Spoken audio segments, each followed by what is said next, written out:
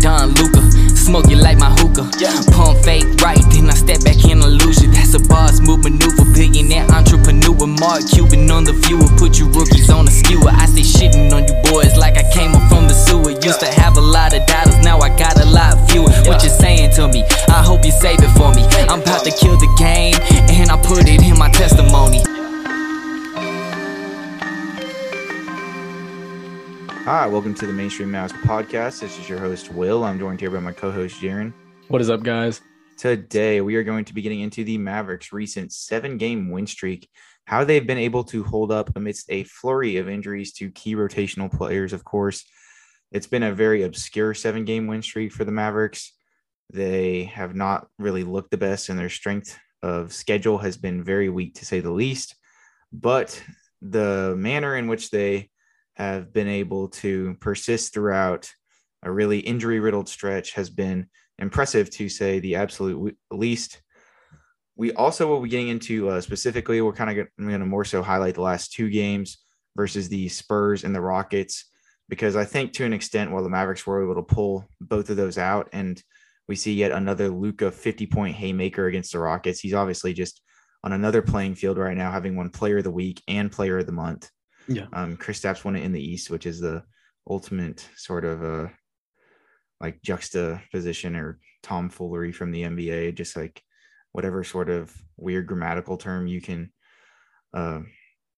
use upon what the NBA did with Kristaps winning Player of the Week in the East and Luka winning Player of the Week in the West, you can probably apply in this scenario. But nonetheless, it's been a pretty obscure stretch from the Mavericks recently. In these last 2 games, the Mavericks have basically been able to tread water. And, in that first half versus the Rockets, Luka had a pretty rough outing, and you could kind of tell that his workload started to finally catch up to him to an extent. But we saw his reconciliation in the second half, where he looked basically a lot more like he did in the Spurs game, where he was just dissecting the defense and being able to split double teams, get around the defense on double screens, basically getting into the paint at will in whatever manner he really wanted to. I think that we saw him operate a little more in the mid-range in that Rockets game versus the Spurs game versus where he was just attacking. Yeah. So you can see the workload starting to catch up to him sometimes when he's settling a little bit more. But his stamina is at an all-time high this season, and he's attacking relentlessly, more so probably than I've ever seen him. So that's quite the revelation in terms of how Doncic has been able to dissect defense and just attack continually. And that's probably been my biggest takeaway over the last 2 games, outside of the Mavericks just being able to tread water no matter what the situation is. Like, that's one characteristic of this team that has kind of stood out to me, despite how weak the opponent is, and despite how ugly these wins are, and despite the lack of perimeter defense. The Mavericks have been able to really mail it in. And despite, being down 19 or having to hold basically like a 1 or 2 point lead throughout the whole fourth quarter in that San Antonio game, and not let anything slip through the cracks, that much has been impressive to me. This just, I guess, from more of a mental perspective, their willpower and their sustainability. But, there obviously are a lot of holes, and there's a lot of holes, and there's a lot of, indictments that we can look at upon the Mavericks in terms of, is it fair criticism? You can debate that or not because of how many injuries they have, but there are a lot of indictments upon this team in this 7-game win streak that I don't think would be normally applicable to teams that are on a 7-game win streak. What has been your brief summation of Luka's outing just in these last 2 and amidst this whole win streak? And do you think that this win streak has a certain shelf life after the Mavericks have, done this for 7 games, but there's obviously been a lot of noticeable flaws? All right. So as the classic Kendrick Perkins quote would be, was Luka's actually in shape this year. Now, we know that he's been in shape all year, but in games like this, where the Rockets, he's shooting 9 threes and really just kind of settling throughout the game, we kind of see where he's able to elevate his game and actually will the Mavericks to win this game down 19 points at one point. And really just through this whole entire 7-game stretch, we've seen him play miraculous, to say the least. I want to say like 3 50-point games, and maybe 5 or 4 of those games he had 40 plus. It's just really indicative of like what his sort of coming into this season, how he's able to change this team. Really, in large part, this 7-game win streak is to him, or to his credit, I should say. Now, through this 7-game win streak, we've had a pretty bad strength of schedule. We're playing teams like the Rockets, the Spurs, but even still, the Mavericks willing away and finding a way to win these games is really important to me. Should we be down 19 against the Rockets? No, but still the Mavericks are able to find a way to come back. And really, I think that's just the most impressive part is Luka and how this team has figured a way to win with 3 of their best defenders out. No, I completely concur rather. And obviously this organization has been dealing with a lot in terms of injuries and the like. But the common denominator throughout this whole 7-game stretch is Luka Doncic's insanity and wins. So, who knows what the sort of trajectory of this team is. I still don't think that they've found their identity, especially with all their guys out and what have you. But, winning games rather, or at least the fact that they're picking a direction, I think is important to me. Yeah, they're winning. They're not just like kind of playing 500 basketball amidst this stretch. They're taking care of business against bad teams. This is a team that has historically not done good against bad teams and has always like failed to close the door. Like even as, early on in the season, we saw this Mavericks team succumb to multiple really bad losses against bad teams where they just couldn't shut the door, or they'd leave the door open. Like that Thunder game comes to mind when we were up 16 with like 4 minutes left, of course, and had a historic meltdown. So the fact that they're at least doing something and they're going in a direction, whether it be losing or winning, I think that that's my main positive to take away from this, because the worst place to be in today's NBA is treading water / just perpetually being in that mediocre zone, right? Yeah. So they're at least doing something amidst all this, and that's, I think, what's the most positive thing to come out of this stretch. And we will be getting all into it, dissecting Luka's 50-point game versus Spurs and this latest Mavericks versus Rockets game. And of course, it's the rest of the 7-game win streak overall. But before we do that, here's an ad from our sponsor, Anchor. All right, Jaron. So getting into it, looking at this Spurs game here, the Mavericks lit up 125 points here. Let's go ahead and start with the negatives. What in this game rubbed you the wrong way in terms, whether it be like the Mavericks perimeter defense, some role players having a bad shooting night or inability to step up? What do you think caused this to become just a 1-point game down the stretch for the Mavericks? Yeah, I think flat out, it comes down to defense. This team, of course, they're hampered through injuries, but I think this is probably the worst game scenario where we've seen defense come into such a big factor. Let's see. I know it was like we even saw Sohan hit a few threes, and he's like an 18% 3-point shooter this year. Keldon Johnson, he was on fire. That's just Keldon Johnson right there. But we even saw, Zach Collins make a few, I'm going to say, and McDermott. Those bench guys, they came up huge for this squad in San Antonio. They were making a lot of mid-range shots as well. As soon as the Mavericks seemingly kind of picked up on the perimeter defensive side, it just seemed like inside it was collapsing. I know this was the first game that broke Christian Wood's 2-block streak. In large part, the Mavericks, they did figure it out at one point. They figured out how to guard the perimeter, but the Spurs instantly clicked and they were scoring inside. I want to say Trey Jones, all these guys, they got easy buckets inside just because of the Mavericks' lack of, defense in general, whether it was perimeter or defending inside. The Mavericks seemingly have to commit to one of the two if they want any chance at winning a game. Yeah, as injury riddled as the Mavericks are, they almost just don't have the personnel to be able to hold up sometimes. I think that it's all these defenders on the Mavericks right now have a certain shelf life of how long they can play good defense.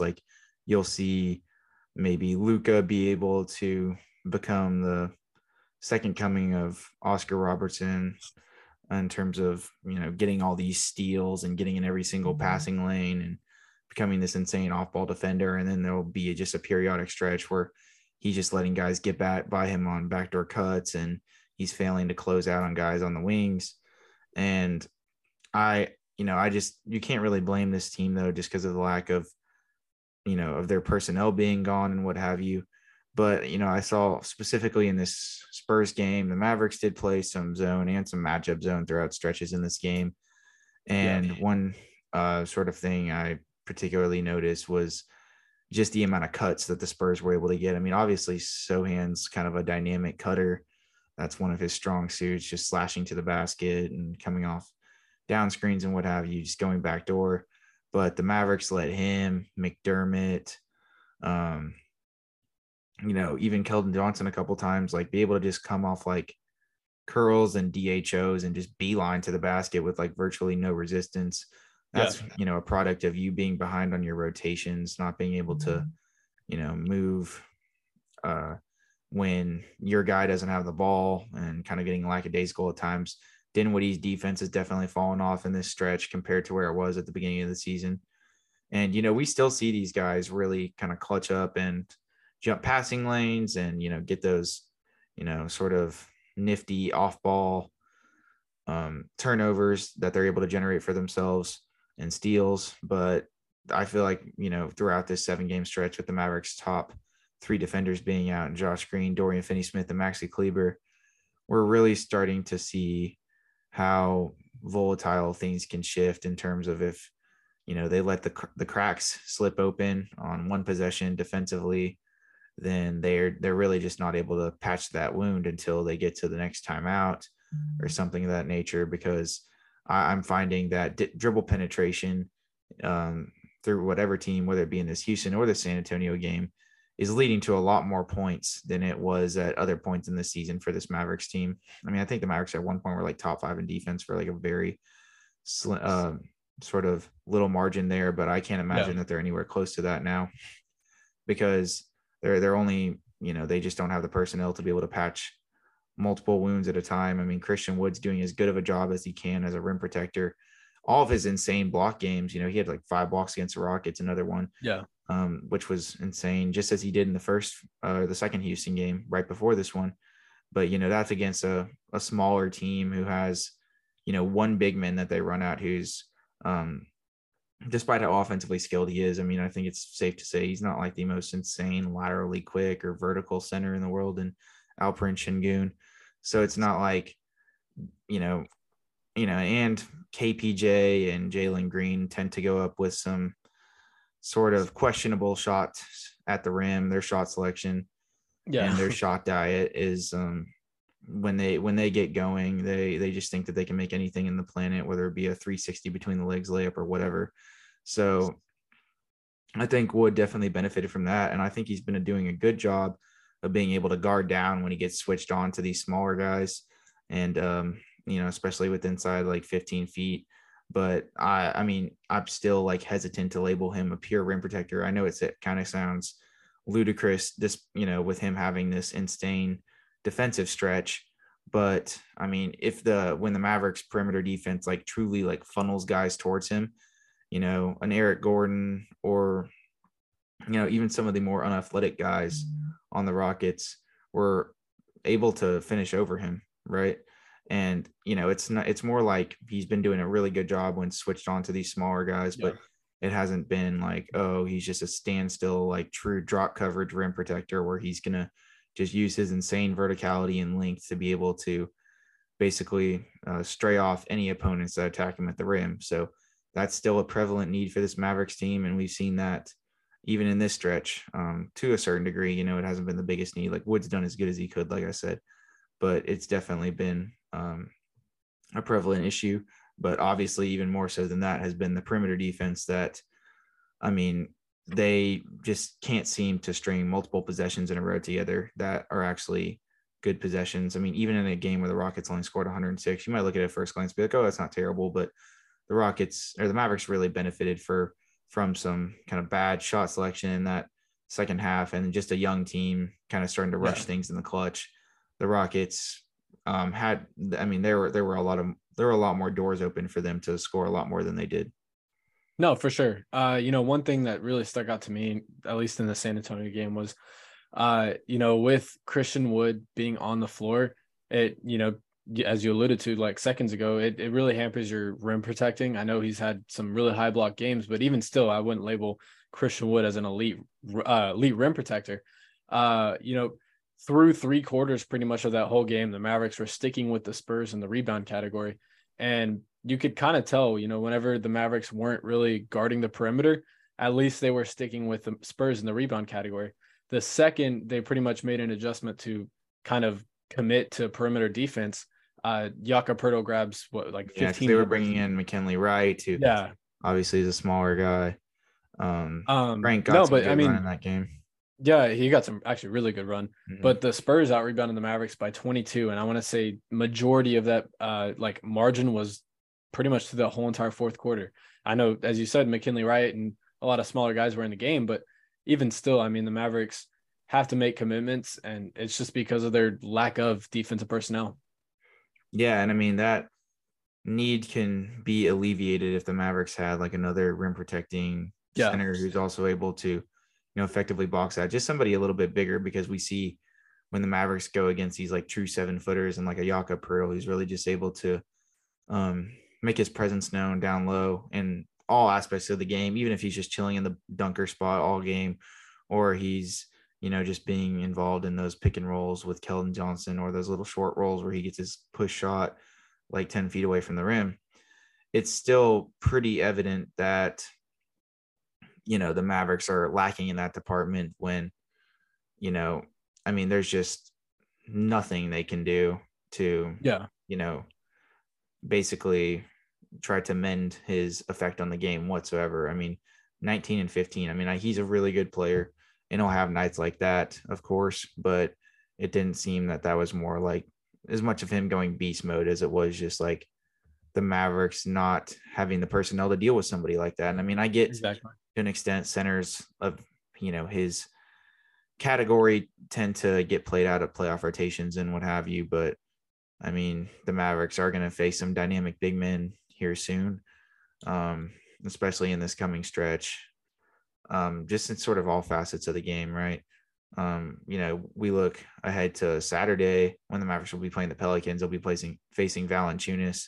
He's a guy who's probably going to be prevalent in the Pelicans rotation come playoff time regardless, just because of what he is able to do offensively. Even if he, to an extent, obviously has to be this kind of drop coverage standstill guy and doesn't have the ability to switch on the perimeter as much, he's probably going to give them issues in that game. Even with Maxey back, the Mavericks are just still lacking that true rim protector. So that's been evident, I think, in some of these games, even though that hasn't been the biggest need. But, in terms of the perimeter defense, I think the Mavericks maybe had a good perimeter defense pre Josh Green and Dorian Finney-Smith being out. I wouldn't go as far as say it's great. I still think they're like one wing away, or another guy who can effectively guard the opposing team's best point guard, night in, night out. I don't know how much they could use, maybe a little more foot speed, but with these injuries, it's just like you're relying so heavily on Tim Hardaway Jr., Luka Doncic, and Spencer Dinwiddie to like guard the opposing team's best player every night. Tim Hardaway Jr. was attempting to try and stick Keldon Johnson a lot of that game, and he was just simply shooting over him or getting by him on backdoor cuts. Tim lost him within the flow of the offense if Keldon Johnson had any sort of off-ball movement all game. And it's just a tough ask for those guys.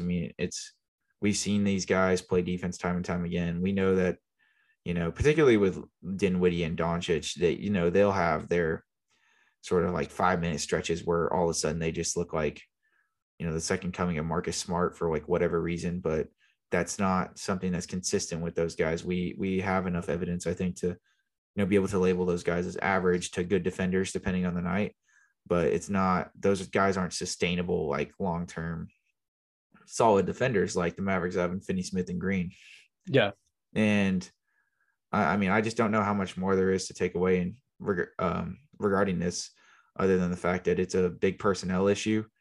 And, obviously the Mavericks are dealing with like 2 major injuries right now. They could still probably serve to have one more guy, but there's not much more to really harp on besides, those guys. I'd like them to be less lackadaisical in terms of their defensive effort and try to be a little bit more attentive, because I've noticed them get lost off ball a lot.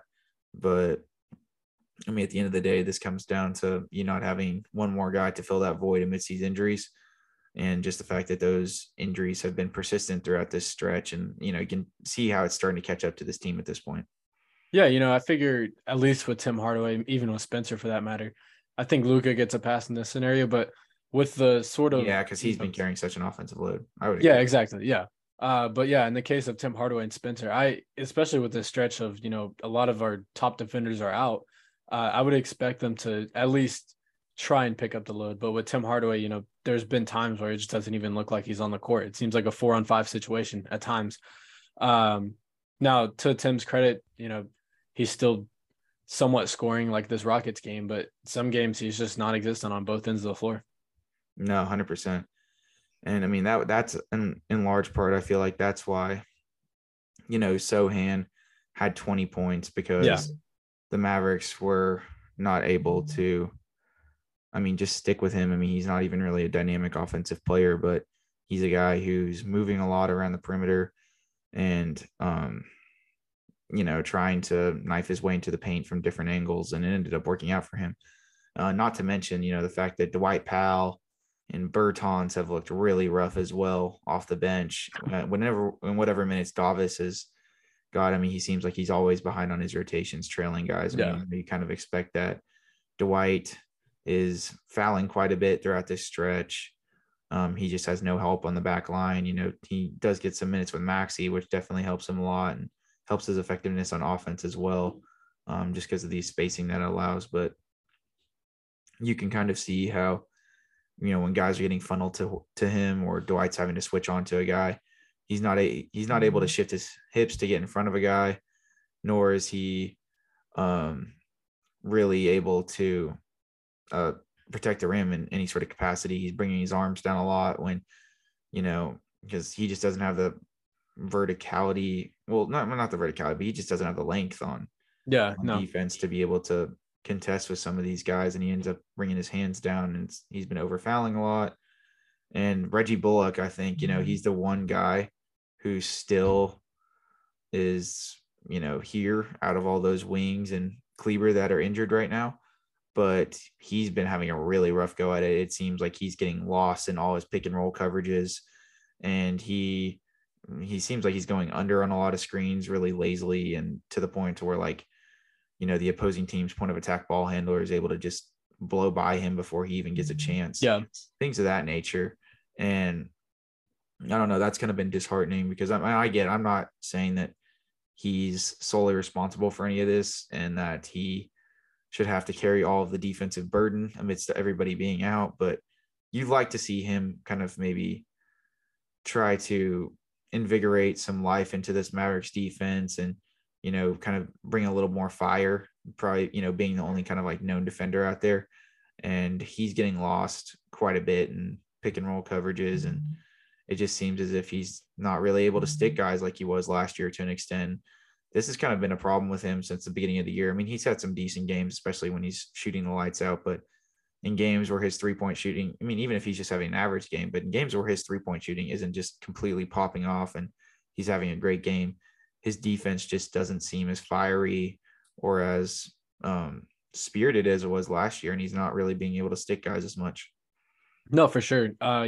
With his, I don't know how you want to tally it, but absence is what I would call it. Through some of these games, we've seen McKinley Wright, we've seen Frank Ntilikina kind of get actually valuable minutes. And to their credit, I've thought that they've played really well with the role that they're given. But yeah, to Reggie's credit, or not credit, but to Reggie Bullock to add to it, his one-on-one defense has been, I will definitely say it's been better. But like you said, whenever it comes down to the pick and rolls or whatever, his decision-making is just a little lackluster. We even saw, I want to say whenever Sohan made his 3-pointers, I want to say he was going under, which is, honest, like who wouldn't go under on a screen against Sohan where he's at the top of the key. But, even still, Reggie's just He making sagged bad off him decisions. quite a bit. Like, Yeah. I get letting him shoot in that scenario, but there's been a lot of times where he was kind of just him or Tim would let Keldon Johnson shoot over them. Yeah. They would let Kevin Porter Jr. I mean, they were just really late to, anytime that they were trying to bring a double on Kevin Porter Jr. or Jalen Green that second half, the Mavericks seemed like really late to try and help on that. Like I said, the Mavericks comeback, I felt like was more of a byproduct of the Rockets kind of just getting ahead of themselves, being a young team, and having some poor decision making offensively in terms of their shot diet versus the Mavericks actually like stringing together a bunch of stops to really hamper the Rockets. It kind of seemed more like an escape win versus like, oh, the Mavericks started to run away with this game, right? Yeah, for sure. Yeah. But those are, obviously some of the negatives defensively. We wanted to start the podcast with that because then, there obviously are quite a bit of positives here in terms of what the Mavericks have been able to do to sustain throughout this stretch, a stretch where they've been as injury riddled as we said. And I mean, it starts at the top with Luka Doncic and Christian Wood, and Christian Wood's instillment in the starting lineup and how that has, I mean, in a way, I think that's almost like opened up things for Luka to an extent in terms of his individual offensive game too, which I think is an interesting thing we might explore here in a second. But there's been, obviously probably, maybe the best little stretch of Luka Doncic's career right here in these last 5 to 7 games, where he's had 250 plus point games, 160 plus point game. Just obviously having to carry an increased offensive burden with, it sounds weird to say because all the guys that we mentioned that are out, of course, are defensive guys, but I mean, they do carry an offensive burden from the standpoint of how much shots they're eating up. The Mavericks are shooting a lot more threes when all those guys are playing. Those, Josh Green adds some dynamism in terms of what he can do in that second unit, coming off the bench, being able to penetrate and kick, and being able, to be used as a short roller. So like there's some different avenues that they're missing offensively with those guys out. And I feel like it's an increased sense of urgency for Luka to carry the offensive load. And I mean, it's very like 2017, 18 Harden-esque, where it's just, he just casually is getting like 30 to 40 points, like not even like even on the off night. Like it seems like he had 39 versus Houston. He had a pretty bad first half. Like it just seemed, I mean, his usage rate is exponentially high right now, but he's somehow, sustaining this amidst how much stamina that takes. What have you really gathered from Doncic's recent stretch of just complete and utter dominance? Yeah, I mean, for sure. I think before this sort of 7-game stretch with Luka, like we for sure took him for granted at times. I think that this 7-game stretch has definitely showed me, at least, that Luka Doncic might be the most, like one of the most elite offensive players of all time. And this Rockets game is really just a good telltale, or a really good say of what he's able to do, like in just one half of basketball. I want to say at halftime he had like 12 points, and by the end of the game, of course, he finished with 39. And he was just so dominant at getting to the foul line. He finished 18 of 22 in free throw categories, which might be like his best of the season. But yeah, I mean, just how dominant Luka's played, getting inside the paint. Majority of his points, even in the 60-point game, has been coming from inside. He's of course had 2 other 50-point games, and majority of those were coming from inside. You can kind of tell, especially in this Rockets game, that being tired was definitely catching up to him. You could see the stamina sort of, I guess, catching up to him. He's taking some stupid step back threes, as we would see like last year or the year before, where, Luka has these tough stretches where he just gets tired, and, I can't blame him for that. But Luka was able to quickly, like, pretty much just, hey, like, okay, let's play basketball, let's win this game. And that's exactly what they did. I think the most intriguing thing that he's done throughout this stretch is his ability to affect winning in different ways. Yeah. This has been a stretch where, like, Luka will sort of have stretches where he does different things in terms of, oh, he's shooting really good this week, or he's attacking really good this week, or, he's operating in the mid-range more this week. But it seems like on a game-to-game basis, depending on what's working for him and what's not, he's adjusting accordingly. Like we saw him go more to the mid range in that Rockets game. And then he came out and was a lot more aggressive in that second half in terms of trying to get to the rim, regardless of the defender was, regardless if he had a really lengthy guy and, Usman Garuba over him or Jabari Smith Jr., he was getting to his spots regardless. And I think in past, I don't think anybody's necessarily been able to stop Luka, but I think Luka definitely mismatch hunts, and he tends to, try to shy away from better defenders at some points if, it means that it can take a little bit of a workload off of him and he can, get to his spots easier, even if it doesn't benefit the Mavericks spacing and, they have to sort throughout 10 seconds just to get the right mismatch. Luka will go to that even early on in the season. But I think throughout this stretch, he hasn't really cared who's in front of him. He is basically like, I'm going to get to my spot. I know how good I am, and we're going to get the shot that I deem applicable. Like if I am, if Tim Hardaway Jr., if the play designed is for him to get a wide open corner three, Luka will force the issue to the very last second if his man hasn't rotated over and make a midair swing pass, even if it just seems completely, improbable or whatever. And just him being able to affect the game throughout different aspects of, his offensive play styles and being able to adjust accordingly, in tandem with, I think, just a absolute, like, for lack of a better term, like not giving up mentality in terms of who's on him. That's, I think, been, that's not the sole reason, but that's definitely, I think, part of the reason amidst his success in this stretch, which has just been, completely insane and unprecedented. Yeah, I think one, sort of thing that really has stuck out to me through this stretch as well is just been his decision making, and not just the decision making, but pretty much, mid-air decision making. I mean, I kind of wanted to bring this up, but the Mavericks only had 5 turnovers in that Spurs game. And despite, all these defensive woes that we've mentioned, this Mavericks offense, albeit with like very limited personnel off the bench right now, is hyper efficient anytime Luke is on the floor. I mean, yes, he'll have some games where he has like 4 turnovers or whatever, but he's leading. I mean, I'd be interested to like go to some of these second spectrum stats and just seeing like open looks generated and whatever, but it almost seems as if the Mavericks are getting a like competent shot on every single possession. Like they're not taking a whole bunch of like end of shot clock haymakers or anything. It seems as if like there's being a good shot generated almost every possession when he's on the floor. Yeah, and it's quite literally because of Luka Doncic. I mean, just his decision making has been insane. I know The Athletic, and I feel like it was Tim Cato wrote it, but they put out an article today, and I haven't gotten the chance to read it yet. But the title of the article was like a step-by-step of how to stop Luka Doncic, and I'm sure at the end of that article, it's going to be you still can't stop him. Yeah, no, that's definitely going to be the summation of it at the end. Yeah, but like, yeah, I mean, just this stretch of, I mean, really this whole season for Luka has just been incredible. Of course, the 60-point game sticks out and everything, but man, I mean, this has for sure been the best stretch of Luka's career, and I think this season has been quite. I mean, there's no words to describe it. No, yeah, 100%. Now that we've talked about the Mavericks' defensive woes amidst this stretch, but we also talked about how Luka has catalyzed and led the wagon for the Mavericks in this 7-game stretch, and been able to kick it into another gear to essentially lead them to this win streak. Let's talk about some of the other guys on this team.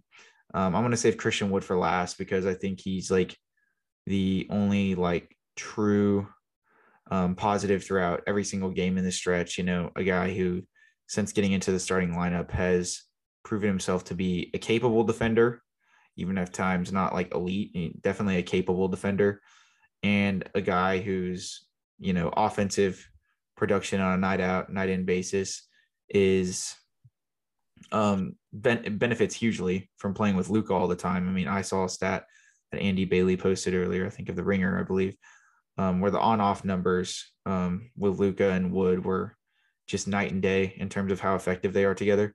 Yeah. And, so he's a guy that I definitely want to get into because, I mean, I think he's he has to have got 20 points in at least 20 points in almost every single one of these last 7 games. But I want to look at some of the other role players. Obviously, some other guys have had an opportunity to play amidst this stretch, like a McKinley Wright, like a Frank Ntilikina. Just kind of across the board, these last 2 games, and even more so, obviously, this win streak. Let's start with the starters. What have you got from the Tim Hardaway Jr. and Spencer Dinwiddie positions in this recent stretch? Do you think Spencer's creation has fell off a bit, or do you think, or like comes in spurts? That, I guess that's my question in terms of him. And with Tim, I mean, how much longer do you think his sort of really good shooting night and then really bad shooting night and just perpetual cycle of that, how long do you think that's going to be sustainable? Yeah, I mean, if the Mavericks want him to work out, it's going to have to be sustainable the whole entire season. But, with that being said, Spencer Dinwiddie, I think sort of his playmaking has been shot in spurts. I forget which game it was where he had 25. I want to say it was that New York game where he had 25, and they were like a really good 25 points. But since then, I don't know. Spencer just even hasn't in that New York game, though, I thought a lot of it was like off ball. He was just, he got a hot shooting night and he was able to drain a lot of threes. But I mean, even in this Spurs game, I believe he had 11 points and he went 5 for 12 from the field. He just hasn't been as insanely aggressive, particularly from a playmaking perspective. He's still pushing the issue in transition, and he has done a good job like attacking off closeouts and things of that nature. When guys are overzealous, closing out on him, and he's been able to get to the basket for some of that stuff. And obviously in that Houston game down the stretch, he was very timely with that mid-range jump shot that was able to propel the Mavericks to I believe a 3-point lead there in clutch time when he hit that mid-range jump shot and like with about 10.5 seconds left. But overall, I just don't feel like we've been seeing as much offensive creation for him. And I feel like they've been deferring to Luka a little more, which has been surprising in a stretch where they have all these injuries. Yeah, for sure. Spencer, I like what you said about the transition offense. He's really been the guy that's pushed it. But other than that, I just really haven't seen a whole lot from him. Yeah, no. What do you think of Reggie's offensive game? I mean, I think he's been shooting better, but outside of that, I still would like for him to take a little bit more. It feels like he is almost like scared to shoot at times if it's not a completely like wide open 3 with nobody within like 5 feet of him. He's had like some 7, like 6-8 point games, things of that nature. He's been hit some timely threes, which has been a nice change of pace since earlier this season. He's definitely showed that he can still shoot the ball, of course, but that in tandem with his defense being very inconsistent has definitely not, like, I guess he doesn't hold the same value that he did for me last year. Now, I know he could easily turn this around as he has in years previous, where the turn of the new year really is just the start of something special for him. But what have you been able to surmise from his recent stretch? Yeah, I mean, I think Reggie, to sum it up, he's finding a way to get it done. We've seen games where he goes, again, 1 of 8 from the 3-point line. And then we've seen games in like this Rocket scenario where he has 8 points on 2 of 6 shooting. I just think, pretty much summing it up, like he's definitely more consistent. And really just through this 7-game stretch, he's really been more consistent.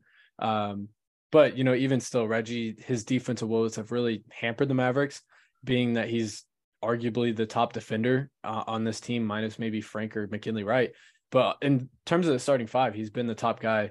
I think you can make an argument for Christian Wood. But regardless, Reggie's had his woes on defense, and it's sort of trickled into offense sometimes. We've seen him miss a lot of open threes, which has been kind of surprising. I feel like he would make the open ones and miss the contested ones, but it's kind of been like the Tim Hardaway effect, where he will not make an open 3, but he'll make a contested 3. And I mean, Reggie's shot, I definitely will say, like, it looks the same every single time it goes up. It's just sometimes it's off the back iron and sometimes it goes in. No, very, very true. And I mean, he's had some times where he's gotten in transition, but I mean, I think his one-dimensionality as a player has been a lot more limiting in this stretch because of the Mavericks, like lack of creation and what have you, than we saw at post Dinwiddie trade last year. Like when the Mavericks had all 3 of those guys creating, it's like it led to a lot more open looks for Reggie, it felt like. So, I think, there still is a reason to believe he can turn around. But, I mean, he has also at the same time, I think has to be viewed as a tradable asset for the Mavericks because he's just not moving the needle like he once was. But we'll see if he's able to turn around to extend. It's just nothing that makes you, jump out of your seat with him versus like games where he'd have like those like 6 or 7 3-pointer games last year. Like we're not getting any of that. You mentioned that Tim Hardaway Jr., you think that the Mavericks will be able to sustain his up and down play. Do you think like once everybody gets back from injury, like, you can live with the 42-point Tim game and then the 0-point game the next game? I mean, obviously that's hyperbole, but yeah, you get what I'm getting at to an extent. Or do you think that, the Mavericks, this is going to come back to bite them at some point, especially, with Tim's basically hit or miss games. And if it starts to catch up to them in some games where they really need his shooting to come into fruition, do you think that it actually is going to be sustainable? So I think the Mavericks are, whether or not they're going to like it or like whether or not it has to be sustainable is the thing that I'm trying to get at. Yeah, the Mavericks, they're going to win 99% of the games they play where Tim Hardaway scores 25 plus points on amazing shooting. Now the games where he has 6 points on, 2 of 12 shooting, those are the games that the Mavericks are just going to have to survive. Those are going to have to be the Luka 50-point games. And I hate to say it, but, if Tim Hardaway is, scoring 25 points, like I said, like they're going to win the game. The success is like really driven through Tim Hardaway's success. And I don't like saying that, but pretty much my point getting at is it's going to have to be sustainable if they're not going to trade him. Yeah, I mean, even in these games where the Mavericks have been able to win with him having stinkers, I mean, it's been against very, very, weak teams, or like in that Knicks game where Luka had like 60 and had to basically do everything, and Tim had a really rough game in that one. It was against a RJ Barrett-less and Jalen Brunson-less Knicks. Like, they're just squeaking away. Like if, when we play Thursday versus the Celtics, they would not be able to get away winning the game unless Tim goes out and scores 25 plus, as you mentioned.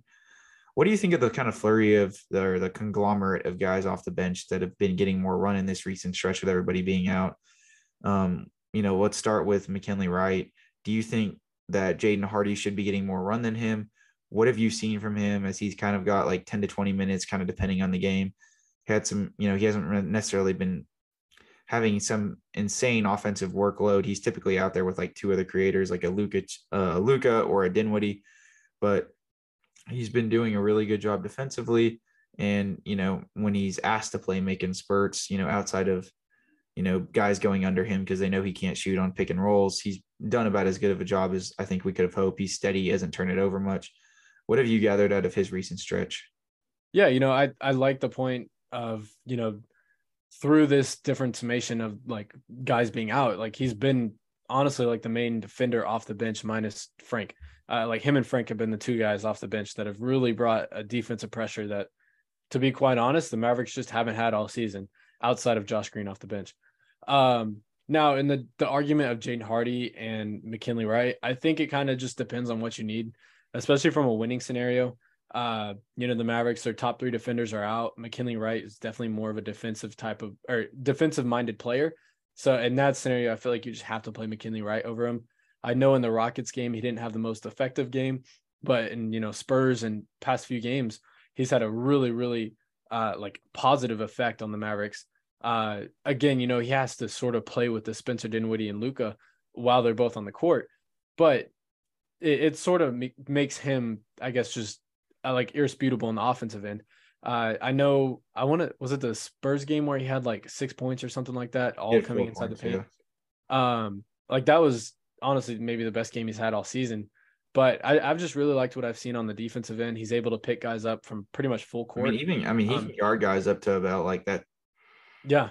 To about like 6'5", 6'6". We've seen him like switch on to Keldon Johnson a few times. We saw him have to guard KPJ in that Rockets game. And like, while he, guys can shoot over him. And of course, he's not going to be the perfect defender on really anybody over 6'3". He's still able to use his foot speed and lateral quickness to stay in front of guys and honestly limit them to an extent more so than he should be able to at his height, which has been pretty impressive to me. Yeah.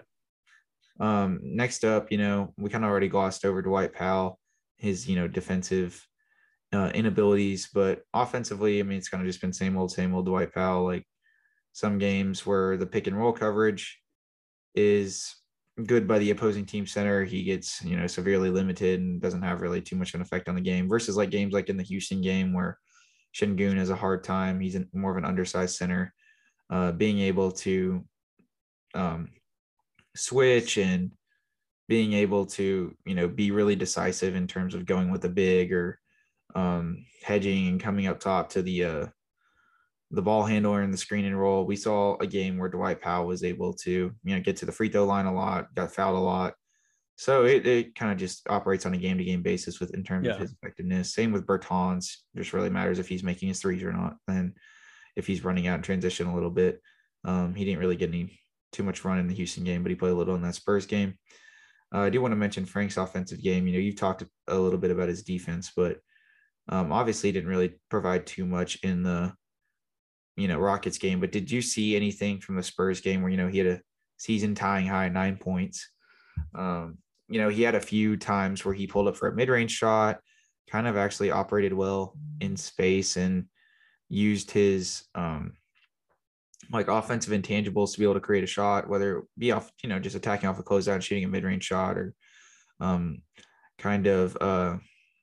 basically sort of, lounging around until he's able to get to a spot, or, we had a few times where he was able to take some guys off the dribble and get to the rim. Do you think that that's going to be sustainable, or do you think Frank's kind of just benefiting by playing some weaker opponents who aren't as defensively capable, and he's kind of just thrust into this role for the Mavericks amidst all these injuries? I think definitely on the, dribble side of it, I think that's just a case of playing a weaker opponent. But Frank has also got, these corner threes up. I think if he can start making those at a consistent clip, we'll definitely see his effectiveness more used, especially on offense. But even still, I liked what I saw out of Frank, especially in that San Antonio game. It was just really creative offense, or out of his book, that's really creative. Like you mentioned, he's able to take some guys off the dribble and get to the hole. He's take some mid-range shots. He even got a corner three up, like in clutch time, I want to say. It was like 4 minutes left or something like that. But I've really liked, offensively what I've seen out of him, and defense. I mean, he's been the main guy off the bench. No, I mean, he's probably been the best defender on this team throughout the stretch, even if he hasn't got the most minutes. Theo Pinson didn't really play in the Spurs game. He played a little in the fourth quarter of that Rockets game. He got a little run because Tim was kind of shaky getting up from the floor off one play. Yeah. He came in and hit a three. I think he had like a decent defensive possession, but he still just doesn't have his defense is not good enough for him to sustain his very inconsistent shooting. For him to be on the floor consistently would be my brief summation of if any of are in the camp that he should get more minutes. I think once the Mavericks are able to get some defensive versatility back, that Jaden Hardy might get some more minutes. But I do, I'd like to see him more. I do think McKinley right now probably is the smarter pick, even though, obviously the bias side of me would want Hardy to play over him, if that makes any sense. But yeah, I mean, I think that's a pretty fair descriptor for, everybody outside of Luka in terms of how they play in this stretch. It's just been pretty meh. There have been some guys that have stepped up more so in games offensively than they have in others, but it hasn't been like they've been doing anything to really alleviate a ton of pressure from Luka. And I mean, I don't know if that's more like him feeling like he needs to carry more of the burden, or Jason Kidd feeling that way, but I think he's done a very good job of knowing, the situation with the Mavericks injury woes and, operating accordingly. Lastly, let's get into a Christian Wood stretch. He had 25 points versus the Spurs, 21 points and 5 blocks versus the Rockets. He always seems to play really well against the Rockets. Of course, I think he knows their scheme pretty well, especially, how their offense operates. He's playing, stellar defensively. They're pretty good even defensively in that Spurs game, even though he did kind of like basically outbodied by Pirtle a lot of stretches, particularly in that second half. He still took him out to the perimeter and, used the 3 ball to be able to limit him. But I mean, I just feel like we're seeing a lot less like Wood isolation possessions yet he's scoring more within the offense because of the dynamism with him and Doncic.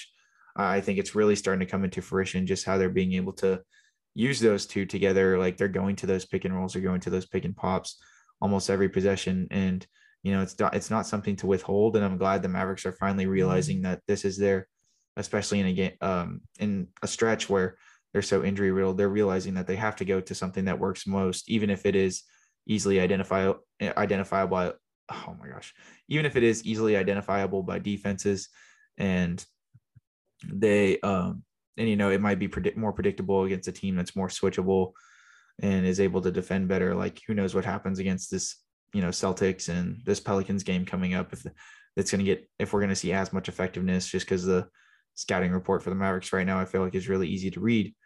But I mean, ever since Wood was basically able to insert himself into the starting lineup amidst those injuries, really at the start of this win streak, I think maybe one game before that win streak, again, that first game against Minnesota was the first time he started, I believe. Yeah, I think, yeah.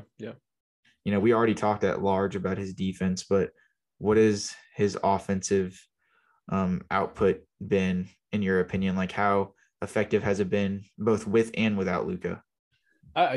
Christian Wood has been quite, amazing. He's been the two-part to Luka that we've been looking for all season. We saw it at times through Spencer and, even Christian Wood at times, but this has been like the most consistent rate of Christian Wood being the best two guy on the team. I think Seawood's rebounding has been really amazing.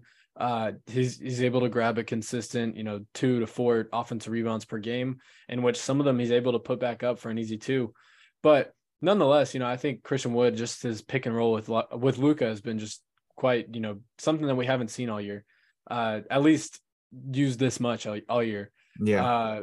It's better than him and Powell, to be honest. No, it's been way better than him and Powell. Powell, whenever Maxi's not on the floor, just becomes kind of there, honestly. He's just a backup center, but not even a good backup center at this point in the season.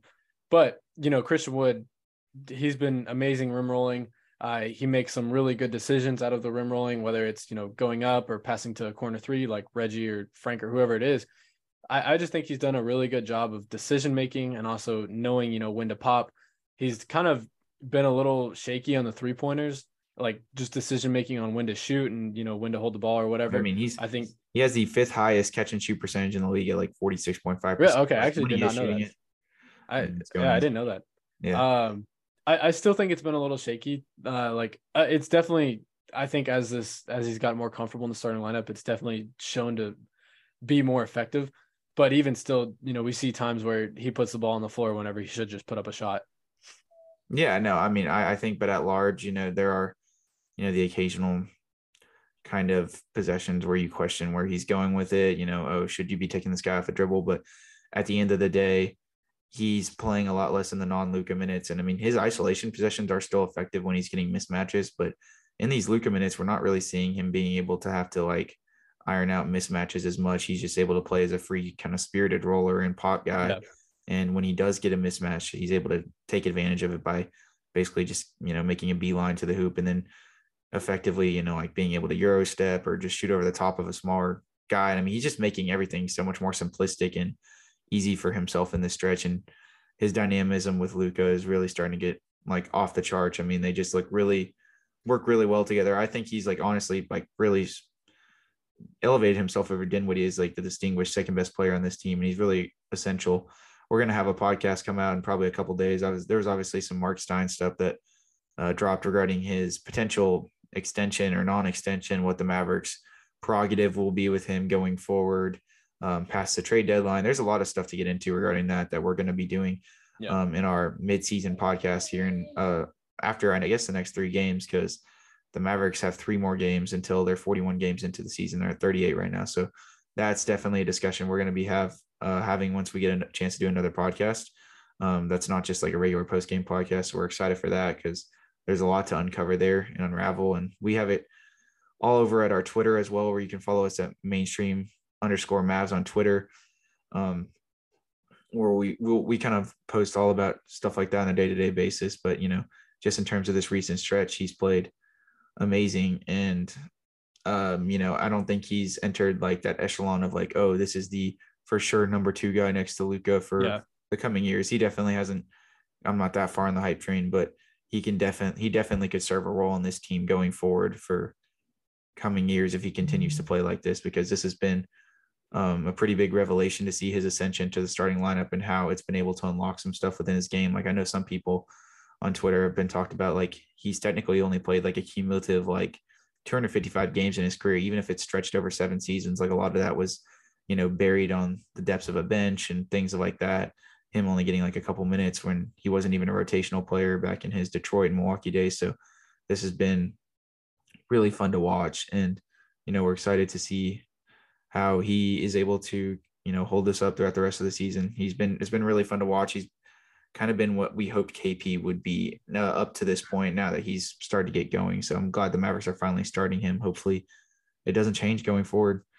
But, I think that there's a lot more to unpack, but I feel like we did a good job unraveling the Mavericks offensive and, defensive dynamics throughout this stretch. And, we're basically just at a stage where we're waiting for everybody to get back before we can really start to see the identity of this team. But I think my summation is that, like I said at the top of the podcast, I'm happy that they're in a direction, that they're winning rather than losing, and that they're doing something. And, while their strength of schedule has been really weak, that doesn't undermine that this has been an impressive stretch amidst how many guys have been out, even if, they're just whittling away at these really bad opponents and getting these like really, they're winning these clutch games because they weren't doing that early on in the season when they had their full roster. So that much definitely shows something for me. But besides that, I think we're going to go ahead and wrap up the podcast. We'll be back after the Celtics game tomorrow, a marquee matchup on a Thursday night. That'll be a fun one. 7-game win streak could definitely come to an end, to say the least. But we will catch you guys here in the next one. Like I said, make sure to follow us on @mainstream_Mavs on Twitter. Make sure to subscribe and give us a 5-star rating on Apple Podcasts or Spotify or wherever you get your podcasts. Make sure to like and comment down below if you're listening on the YouTube, and give us a subscription on that if you feel so inclined. We appreciate all you guys that are listening, and we will catch you guys in the next one. Go Mavs. See you later. Bye-bye.